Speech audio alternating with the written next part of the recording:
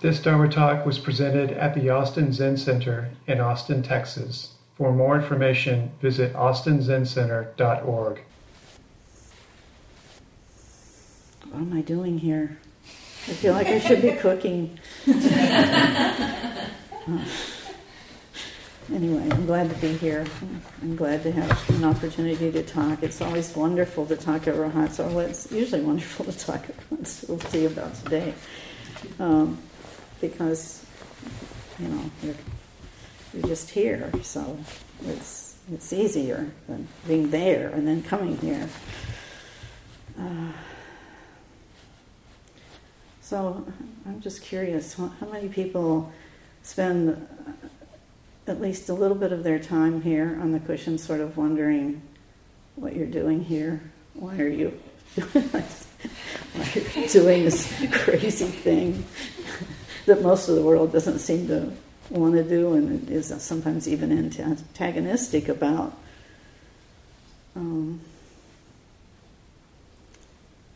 So I wanted to talk a little bit about, embodiment, since that seems to be what we're all doing. And start out.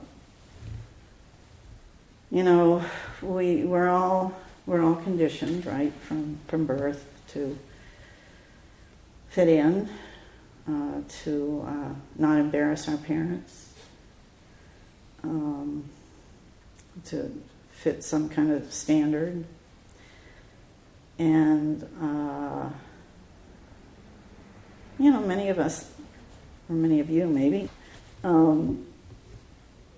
get some pretty good training, good parents, but somehow there's something not right, not completely right, and we end up in a place like this, because somehow it feels like we're missing it, we're missing the point.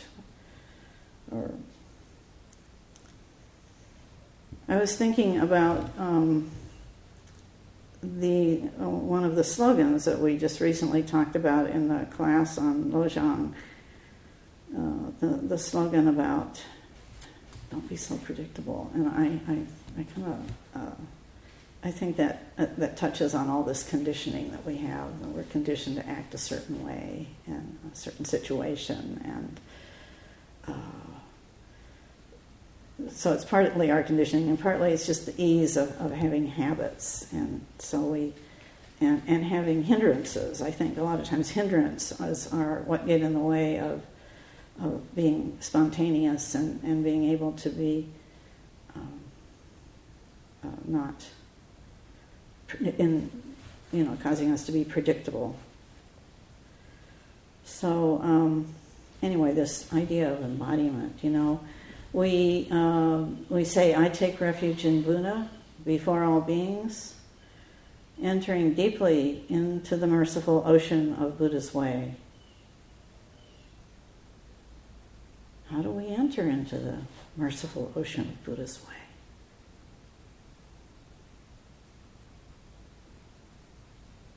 Well, we do it. We do it right there while we're saying that.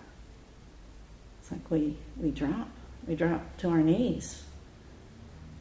We drop down. We drop down and do a prostration and lift our hands above our head.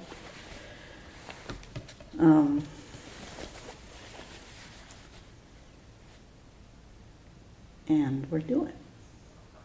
Maybe you never were in this practice before. You come here, you're new, and everyone's doing prostrations, and you do them right along with everybody else. You're dropping into the merciful ocean of Buddha. Suzuki Roshi, he talked about the Japanese word for bowing, which is gotai tochi. Gotai means our body, and tochi means to throw away. So we're throwing away our body. We're jumping into that ocean. And we can all do it, right? We can all do it. I mean, of course, if you have a physical problem, you can't, but, that doesn't seem to apply right now to anybody here, so we all do it. We all throw away our body. We all throw it into the merciful ocean of Buddhi, and we lose it. We lose ourself. But it, and I mean, that's all there is to it. We're doing it. But you're probably saying, well, really, it's not that easy. Surely it's not that easy. But in one way it is, because this body here is jumping into the ocean. The trouble is, the mind isn't always with us, is it? The mind is maybe it's an angry mind or a distracted mind, or maybe it's thinking really inane thoughts. Maybe it's daydreaming. But whatever, we're still embodying this dropping away. We're offering ourselves to Buddha. Your mind might not, you can offer yourself to Buddha with your body. Your mind, however, might be saying something like, sorry Buddha, I don't feel like it today. Or, but somehow you're doing it. Your bow is enough. It's enough. So don't worry. You're doing it, you're bowing, that's all you need to worry about. You keep doing it, and after a while, your mind starts to get with the program. So what we're really doing when we do things like prostrations is training. We're training our mind. Our mind is learning from our body.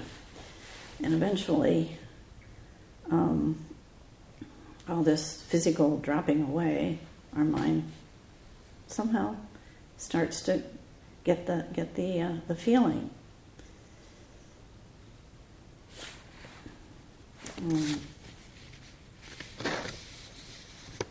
And we do this along with talking about our twisted karma, with recognizing our twisted karma. And this is repentance in Buddhism. This subject of repentance is a favorite subject of Katagiri Roshi.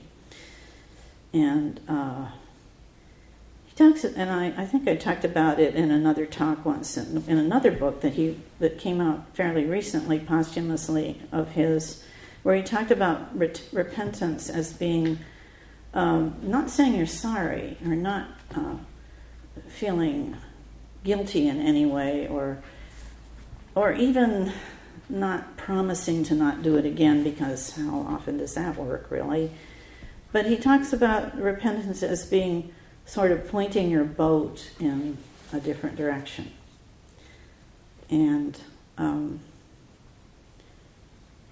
he talks about it in this book, Returning to Silence, which is my go-to book. It has been, and it was written back in the 80s, but I still go to it. But he says in this book, he says that repentance in Buddhism is to lead us to be present right in the middle of peace and harmony. It's the perfect openness of our hearts that allows us to hear the voice of the universe beyond the irritation of our consciousness. To hear the voice of the universe beyond the irritation of our consciousness. So when he talks about hearing the voice of the universe, I think that's something like dropping into the merciful ocean of Buddha. It's that other realm, or that other world, the world of what sometimes is called the Dharmakaya, that world of vast spaciousness, the world of emptiness, if you like that term. And a lot of times our problem in being too well conditioned is that it's hard for us to touch that other world. It's even hard to talk about it as another world because it isn't really a place or anything, but that it's really all pretty much one with our regular world. That's what with our regular day-to-day life. That's what the Heart Sutra is all about. So talking about form is emptiness and emptiness is form. So in our real life, we're also swimming around in that merciful ocean of Buddha, but we don't know it, or we don't think about it. We can't feel it. So for me, I don't know, that's a big reason for coming here, so that we can learn to know that we're swimming in the ocean, the merciful ocean of Buddha. So we do things like prostration, so we jump into the ocean, and we do, we bow, we do gassho bows to each other. And again, gassho bows, I don't know, I think the gassho bow is a bigger teacher for me than prostrations, actually. We put our hands together and our hands meet each other and two becomes one. And we bow to another person, or we maybe bow to something. We may bow to our cushion, or bow to the altar. And this act of bowing is, you can tell by looking at it that it's a graceful movement, and it's a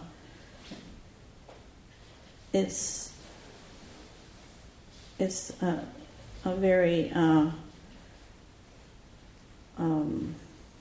it's full of gratitude. It just looks that way, right? It just looks like, when you do that, it looks like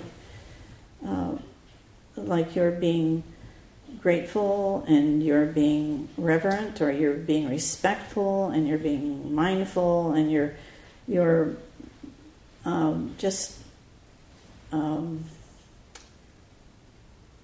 expressing all those things. And again, especially when you're new to the practice, that may not be the way you feel at all. But you're expressing that with your body. So again, that's enough. And we can relax in that gesture, just like we can relax into doing the prostration. And we can let go of worries that we're not enough, or we're not really expressing ourselves properly, or maybe we have, not maybe in my case, but maybe we have ill will towards even the person we're bowing to sometimes, right? Maybe somebody we think we don't like very much, and we can still do that. And so doing this over time, is a mind training, and pretty soon we find ourselves doing it in a much more natural way, and feeling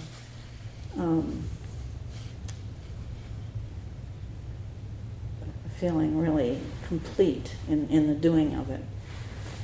But even before we feel that way, that's the point. It is complete. And, as we know, what we feel is not so terribly, terribly important. We think what we feel is the truth, but it rarely is. It's just how we feel. It's just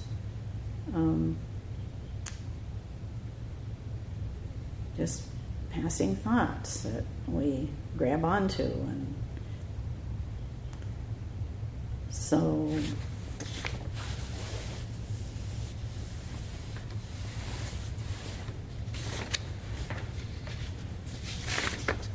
but then that brings me to the biggest. I wanted to mention chanting a little bit. We chant, and that's another way of dropping into the merciful ocean of Buddha. While chanting, you can't hear your own voice unless you're chanting too loud, but usually you can't hear your own voice because your voice is lost in that big, the big sound of everyone chanting together.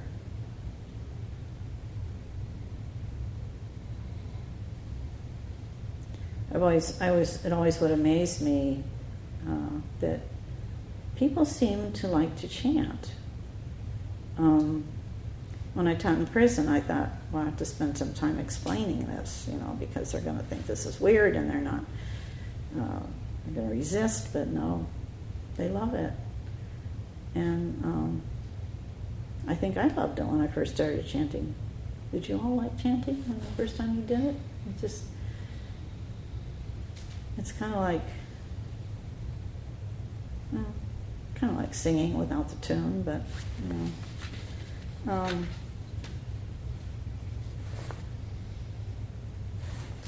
but then I wanted to talk about the biggest ritual that we do. What do you think the biggest ritual, or the most time-consuming ritual that we perform is?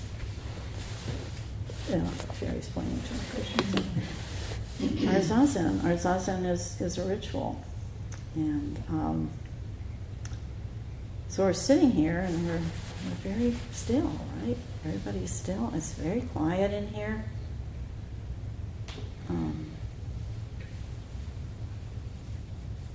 Again, what's going on inside? Is it always still and quiet inside? Screaming is going on. Nattering. Complaining, whining. When's the bell going to ring? It's just, it's all kinds of dissonance going on. Doesn't look like it though. It looks it looks amazing. So still. Everyone's still.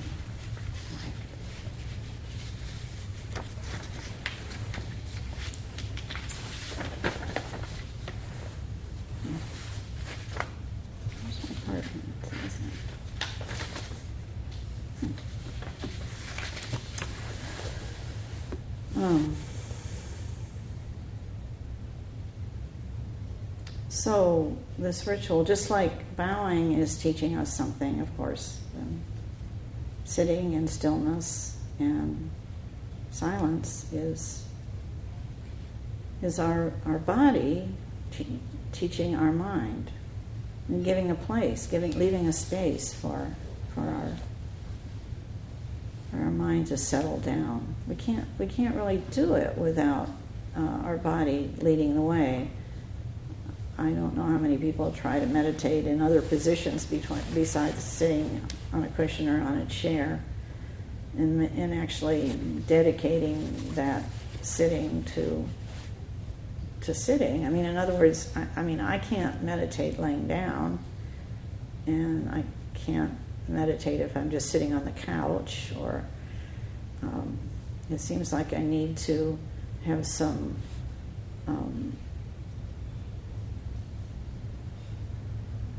intention to, and I need my body to be really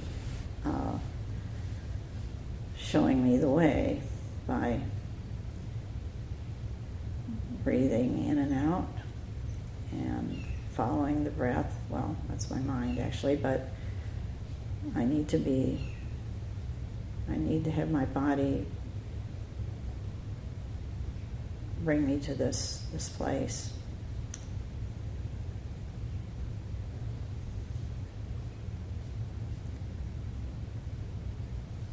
And it's the same thing, just like when we bow and we do prostration, or we do Gassho bow or chant. We're still doing those things whether our mind is on board or not. So when we're sitting here doing zazen, maybe our mind's wandering, maybe we're angry, maybe we're screaming at ourselves or screaming at someone else. Maybe we're wanting to be someplace else. But we're sitting here. We're still. To the rest of the world, we're still. Our little body sitting here radiating stillness and silence. It's kind of like those Tibetan prayer flags that flutter and send out vibrations to the world. So our sitting still here is important. It's important to the rest of us here. Yesterday I left the container of the session for a whole half of a day, and I felt really bad about that because it's just so important to show up here. It's so important to the rest of us to see this whole body of people, and we're so inspired by seeing other people being here. And so when someone leaves, it's a loss. And I felt like I was, I felt bad about not being here. But, once I got away, I had to do something I was obligated to do in the afternoon, and then I thought, well, I'll just work on this talk in the evening. I wish I hadn't. I wish I'd come here anyway.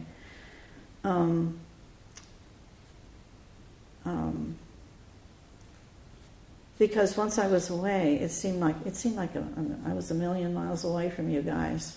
I couldn't hardly remember what it was like to be here. It's funny. But this morning, after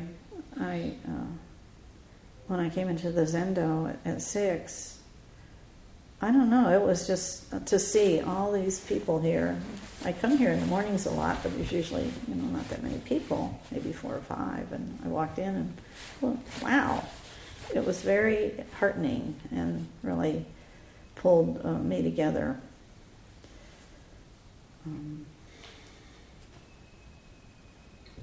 So we're all important. We're all important to this process. And seeing somebody else sitting beautifully and sitting still is just terribly inspiring. No matter what's going on in their head, Something's going on in their head. It might be driving them crazy. It might be driving you crazy, what's going on in your head. But, it's really not all that terribly important, all that stuff that goes on in our head.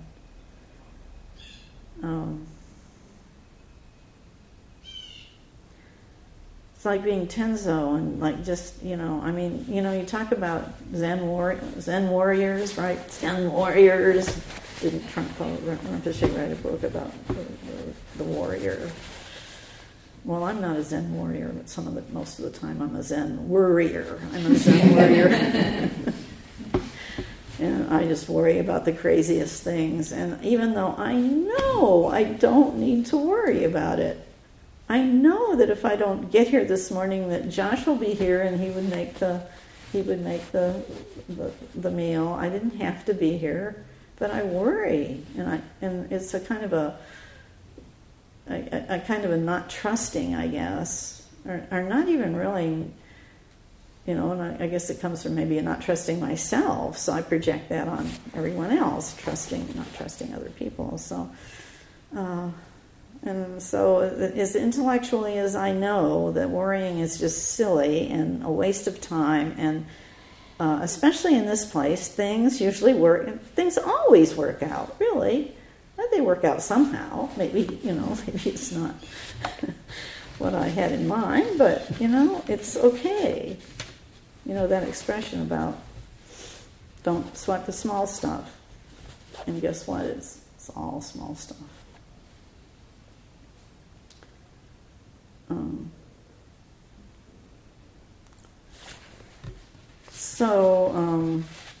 It's okay though. I mean, all right. I'm probably going to worry until the day I die. I might start worrying about my coffin and where I'm going to be buried, or where I'm going to be cremated, or I'll be worrying about those things right up to the very end. I'm quite sure. But it's kind of okay. It's all right. It's my little problem. And if I can just look at it like my little problem, and it kind of can distance those worries a little bit from me. But I guess my point, the reason I got into that was just talking about how we're sitting still, we're sitting silent, and it's okay. It's really okay. Relax into it, and sort of watch those worries and maybe laugh a little bit at them and let them pass. Let them move on. Suzuki Roshi says to invite them into tea. In other words, don't reject them. Don't hate yourself because you're worrying. Just let it step back a little bit.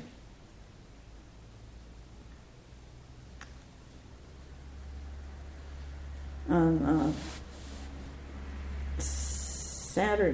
the first night was Saturday. The first day of the stream was Saturday, and I didn't get much sleep the night before, or the night before that, and I was really, really tired. And the night sits, the evening sit was hard, and I was like, I can't wait to get home. I was just coping. I was just hanging on by a thread. I was like, all I could think about was how much I wanted to be home in bed, and when was the bell going to ring, and it wasn't much longer. And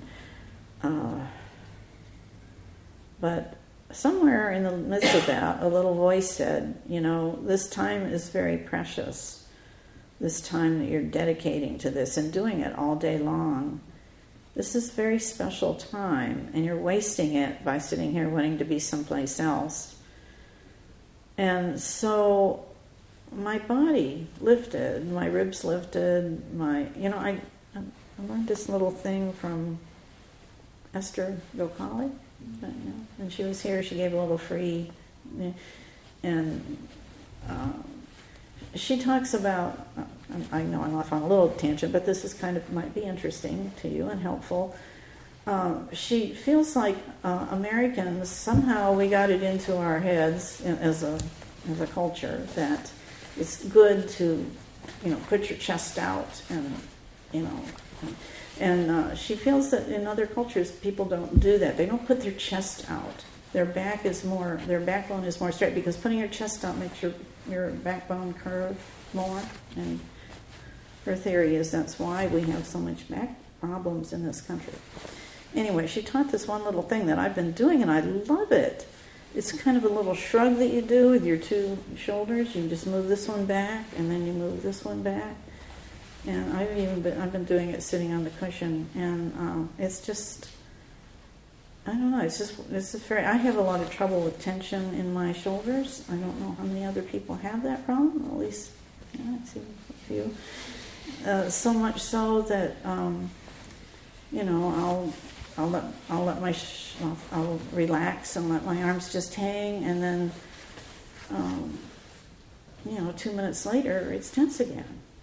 It's just, and I know that's another thing I'm going to probably be doing the rest of my life. But I don't really mind it too much, because it feels so good when you let go. So when you realize that you're tense and you let go, it really feels good. So I get to do that the rest of my life, I guess. That's okay.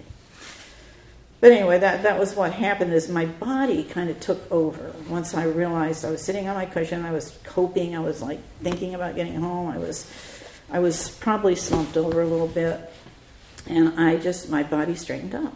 And when my body straightened up, it kind of cleared everything. It cleared my head out. And so I guess the kind of the gist of my message here today is our body's here for us, and use that body to bring you here. Just use your body. That's what it's for, and that embodiment of the practice, that embodiment of stillness is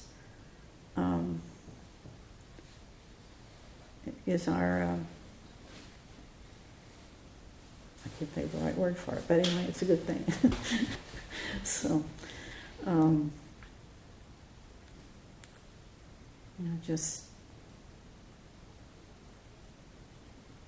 when the going gets tough, just start paying attention to the different parts of your body. You can start at your feet and go on up your body, feel your feet and say thank you to your feet for carrying you around, and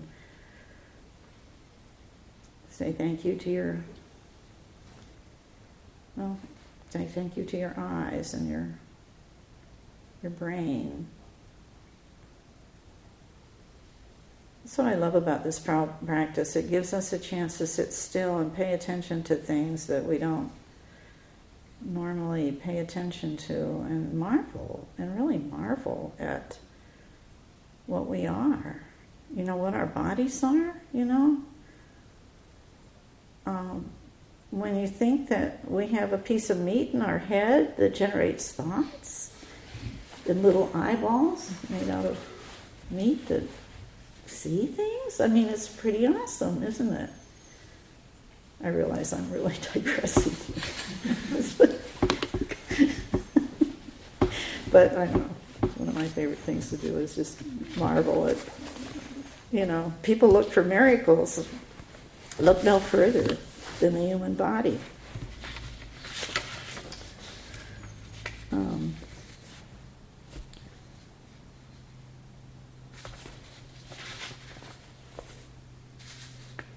Just a couple words here at the end about the wonderfulness of silence.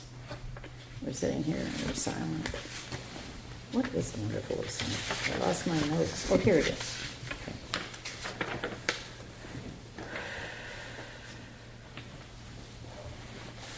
Silence. Silence is a big connector, isn't it? We can all sit here silently together, and we're all creating this silence together. If somebody's making noise, that person is making noise, that self is making noise. But when we're sitting here in silence, we're joined.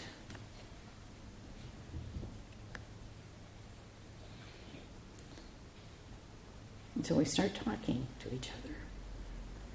And then somehow the little spell is broken and the bubble bursts. And so we sit here all day with no conversations, no hugging, no flattery, no games, no bonding, no laughter. And yet, strangely enough, there's not, as I experienced anyway, not much loneliness, is there? I don't know. I don't ever feel lonely sitting in the zendo with other people. It's kind of strange.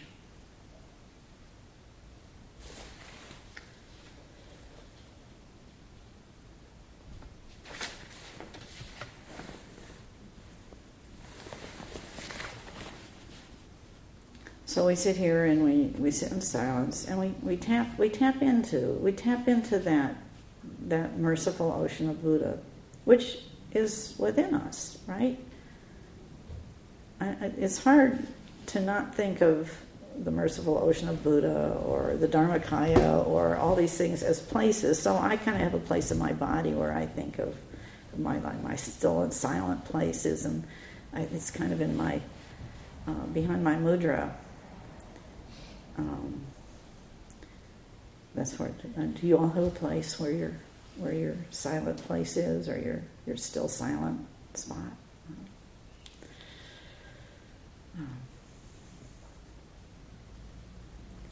You know, this still silent place that we all have, which is our little reservoir of the Buddha's merciful ocean that we carry around. It's kind of like our center of gravity. You know, we don't ever think about our center of gravity, and yet it's always there, always. We can't get away from it. It's always with us. It just happens to be around the same place where your mudra is. So I like to think about the center of gravity and kind of relax into it. I've always got a center of gravity. Don't know what would happen if I didn't, but I don't have to worry because it's always going to be there.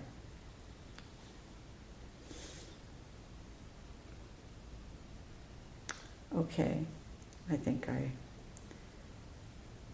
it's time. It's 11, so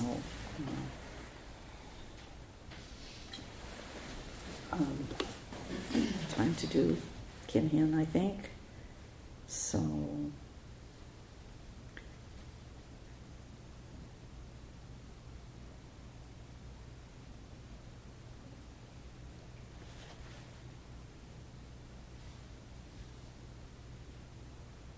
let's take our bodies and go out walking together, following our footsteps, feeling the muscles in our legs as we lift and set down, feeling the bottoms of our feet, maybe feeling our footprint as it trods the ground or the floor. And just let this body show us the way. Show us the way to